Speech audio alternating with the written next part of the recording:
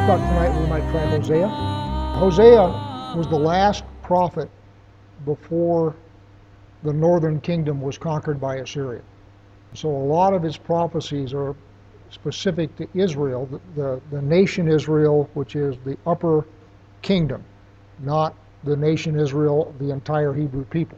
The northern kingdom was extremely prosperous, and with that prosperity came idol worship, falling away from God, sort of the normal stuff that happens when a society gets prosperous. The downfall of the northern kingdom started with Jeroboam. When he took kingship over the northern kingdom, you remember, set up golden calves at Bethel and at Lachish. And he also changed the festivals. He moved the Feasts of Ascent 1 month later. Each of his feasts were a month later than the one God was doing, and he eventually closed off all travel between north and south, so that the people could not go back down to the south to celebrate the Feasts of Ascent. His idea was, yeah, I've got the northern kingdom and I got the 10 tribes in the north, but if everybody keeps going down south to Jerusalem for all these feasts, eventually things are going to reunite and I'm going to lose everything. To prevent that, he set up golden calves at Bethel and Lachish. He forbade the people from the northern kingdom to go down to the southern kingdom. So that's sort of the start of their apostasy. So the next thing that happened is Ahab, who is one of the successor kings, married Jezebel, who came with her gods, the Baals, and they coerced everybody into following the Baals. But that coercion had already been started under Jeroboam. Now we're even later yet, we're several kings down the road. Israel is prosperous physically, but they have gone in the way of idol worship. So that's the situation that Hosea is prophesying into. As most of you know, the northern kingdom was destroyed in about 722 BC, so Hosea would have been prophesying immediately before that. So now I'm in Hosea chapter 1, verse 1. The word of the Lord that came to Hosea, the son of Beeri, in the days of Uzziah, Jotham, and Ahaz, and Hezekiah, kings of Judah, in the days of Jeroboam, the son of Joash, king of Israel. When the Lord first spoke through Hosea, the Lord said to Hosea, Go, take to yourself a wife of whoredom, and have children of whoredom, for the land commits great whoredom by forsaking the Lord. So he went and took Gomer, the daughter of Diblaim, and she conceived and bore him a son. I got to tell you, being a prophet's tough duty. I mean, marriage is difficult enough when both of you are trying, but when you're told to go pick a gal that's not even going to try, and you know that going in, that's kind of grim. Hosea means salvation. Gomer means complete or perfect. Diblaim, her father, is 2 cakes of figs. I don't know what any of that means, but I looked them all up just because the names of their children are in fact going to be significant. Gomer and Hosea have a son, and the Lord said to him, Call his name Jezreel, for in just a little while I will punish the house of Jehu for the blood of Jezreel, and I will put an end to the kingdom of the house of Israel. And on that day I will break the bow of Israel in the valley of Jezreel. The name means he will be sown by God, which is to say, fruitful or prosperous. And when we were in the geography course, you all will remember that the Jezreel Valley is in the north of Israel, and it cuts Israel transversely from the Jordan River out to the Mediterranean. Broad agricultural plain. So what's the blood of Jezreel that God is upset with Jehu over? And who's Jehu?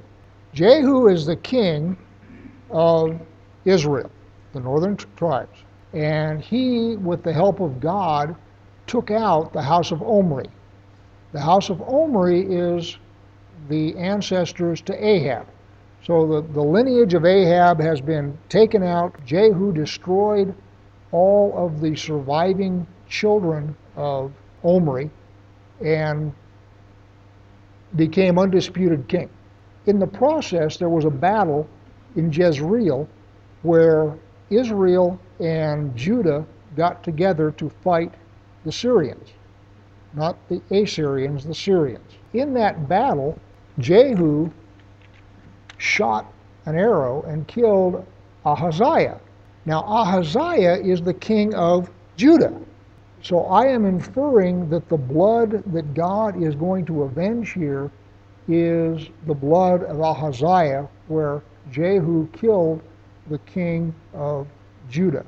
Since killing the descendants of Omri was something that God told him to do, I suspect that God is not talking about that when he's talking about avenging the blood of Jezreel. And oh, by the way, the arrow that killed Ahaziah was shot by Jehu, and it was in Jezreel. So I'm assuming that's what we're talking about here. All of which is a long explanation, but if you don't know the players, you'll be completely lost. So back to verse 4 again, now that I've done all that. And the Lord said to him, call his name Jezreel, for in just a little while I will punish the house of Jehu for the blood of Jezreel, and I will put an end to the kingdom of the house of Israel. And on that day I will break the bow of Israel in the valley of Jezreel. Well, the thing that Jehu used to kill Ahaz was a bow and arrow. So that sort of lends weight to my speculation that that's what we're talking about. So now we've got one son so far. Now we're down to verse 6. She conceived again and bore a daughter. And the Lord said to him, call her name Lo-Ruhamah, for I will no more have mercy on the house of Israel to forgive them at all. But I will have mercy on the house of Judah, and I will save them by the Lord their God. I will not save them by bow or by sword or by war or by horses or by horsemen. Lo-Ruhamah means no mercy. That's what this little gal's name means. You know, here you are a dad, and you've been told to marry a prostitute. And you're being told by God what the names of your children are going to be. So you can't name her Sally or Susie or Daisy or Dawn or any of that kind of stuff. No, you got to name her No Mercy. Being Hosea was not an easy job. I don't envy him at all. Also, the other thing to mark as we go through this is it's very clear that we're talking about the divided kingdom, because you have here the house of Israel and the house of Judah. Israel, in the context of this prophecy, refers generally to the northern kingdom. And since most of us in this congregation are of the two-house persuasion, one of the things that's going to happen is, even though God is scattering Israel, there is a promise in here that they will be regathered. This is one of the places where those of a two-house persuasion will come to say that Ephraim is not in fact completely lost. God knows where they are, and they will be brought back. Verse 8, when she had weaned Lo-Ruhamah, she conceived and bore a son. And the Lord said, call his name Lo-Ammi, for you are not my people, and I am not your God. So Lo-Ammi means not my people. Verse 10, yet the number of the children of Israel shall be like the sand of the sea, which cannot be measured or numbered. And in the place where it is said to them, you are not my people, it shall be said to them, children of the living God. And the children of Judah and the children of Israel shall be gathered together, and they shall appoint for themselves one head, and they shall go up from the land, for great shall be the day of Jezreel. We've got to go all the way back to the end of Genesis. And you all remember that when Jacob was blessing his sons on his deathbed, the blessing starts with Abraham when God pulls him out of Ur and says, get out of your country and so forth. That blessing is passed on to Isaac, skipping Ishmael.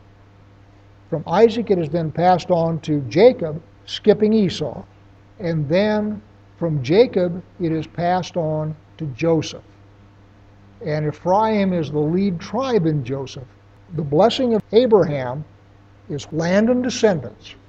The northern kingdom, which is about to be sent off into exile, is Joseph. So what's happening here is God is going to send them into exile for idolatry and a bunch of other stuff that we'll read about in a minute. But in this paragraph that we just read, what he is saying is that even though you're going into exile for really good reasons, you are still the chosen seed of Abraham, and in you and in Joseph that blessing will continue, so you will continue to be blessed with offspring, and you will continue to be blessed with land.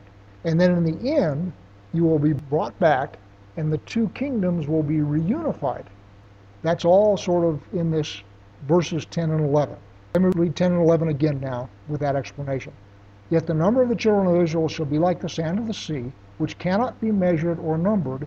And in the place where it is said to them, you are not my people, it shall be said to them, children of the living God. So the number of the children of Israel, remember we're talking two houses in this prophecy. So this is the children of the northern tribes, not unified Israel in this context. Then in verse 11, and the children of Judah and the children of Israel shall be gathered together, and they shall appoint for themselves one head, and they shall go up from the land, for great shall be the day of Jezreel.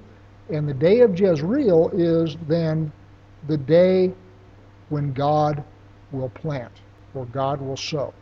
That's what Jezreel means. So it's saying great will be the day when God shall sow. So now we come down to chapter 2. Say to your brothers, you are my people, and to your sisters, you have received mercy. I am not sure in context who the brothers and sisters are. I'm assuming he's still talking to Hosea here, because the quotation starts back in verse 8. And the Lord said, call his name not my people, for you are not my people, and I am not your God, yet the number, and so forth. So this is all a quote from God. Now say to your brothers, you are my people, and to your sisters, you have received mercy. Plead with your mother.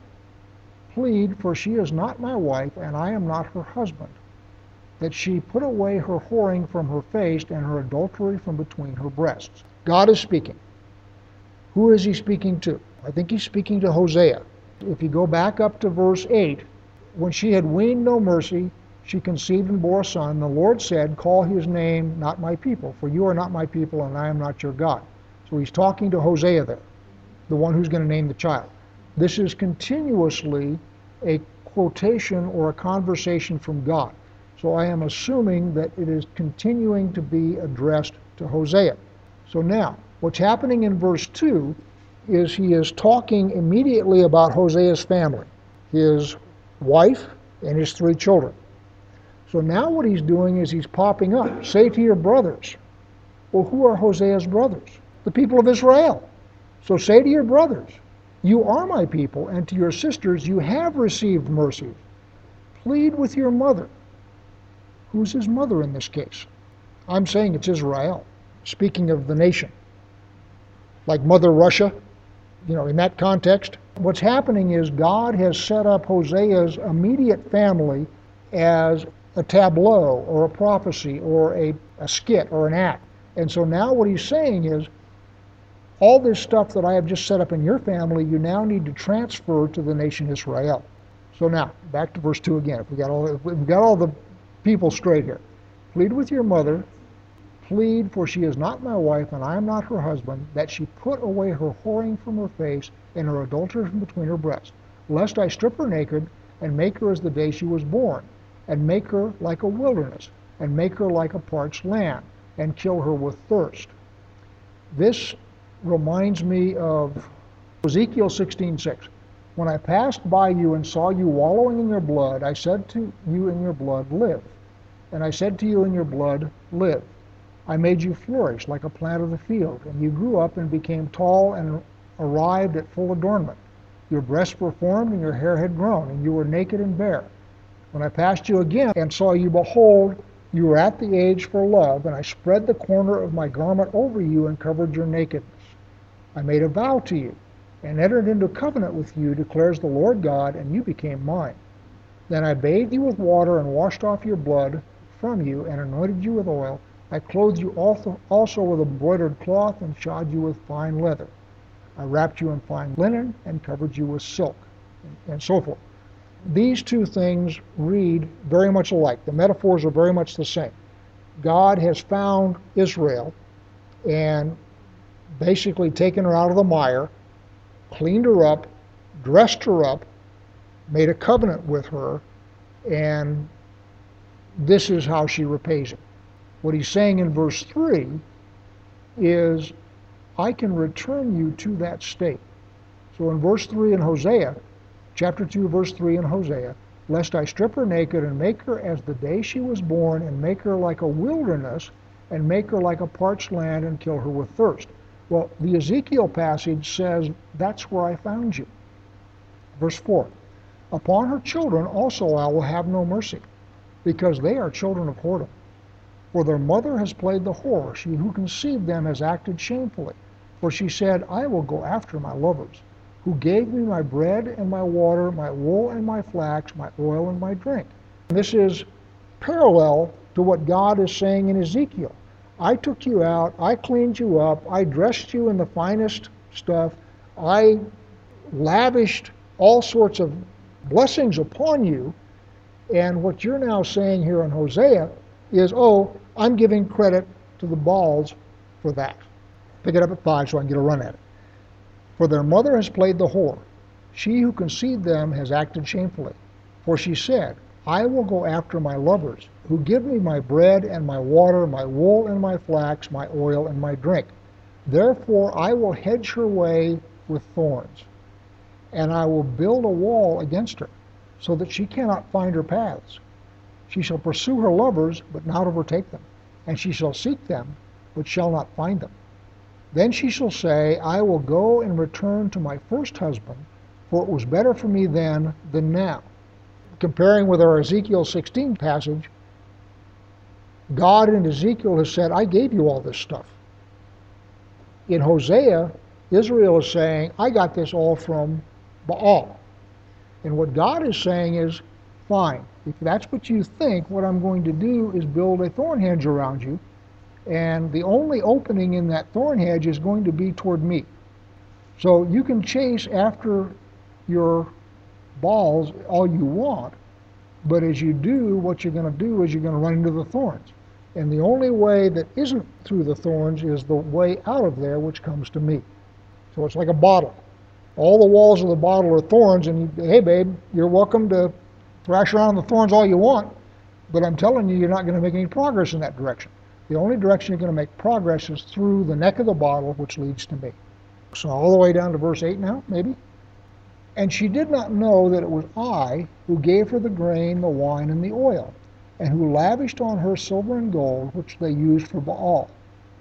Therefore I will take back my grain in its time, my wine in its season, and I will take away my wool and my flax, which were to cover her nakedness. Now I will uncover her lewdness in the sight of her lovers, and no one shall rescue her out of my hand. And I will put an end to all her mirth, her feasts, her new moons, her Sabbaths, and all her appointed feasts. And I will lay waste her vines and her fig trees, with which she said, These are my wages which my lovers have given me. And I will make them a forest, and the beasts of the field shall devour them. And I will punish her for the feast days of the Baals, when she burned offerings to them, and adorned herself with her ring and her jewelry, and went after her lovers and forgot me, declares the Lord. What he's saying is, as you're thrashing through the thorns, all of the stuff that you think you have been given by your adulterous lovers is going to be stripped away from you. Anybody ever go through a field of brambles with a coat and a scarf on? Very easy to lose your scarf and your hat and other stuff as you go through the brambles. And that's sort of what's going to happen here. Back in verse 8, something interesting. And she did not know that it was I who gave her the grain, the wine, and the oil, and who lavished on her silver and gold, which she used for Baal. What does that mean? Remember, I led off with the tale of the golden calves, and then the tale of Jezebel. The golden calf starts down the road to idol worship. And as they're worshiping the golden calf, they think that they are worshiping the God of Abraham, Isaac, and Jacob, just like they did in the wilderness. They weren't thinking that they were worshiping an idol. They thought they were worshiping God, and they were using an idol. God got really chapped with them, because that leads them down the path to idolatry. So the next step in that path is Jezebel marries Ahab. And she aggressively pushes the cult of Baal because that was her god.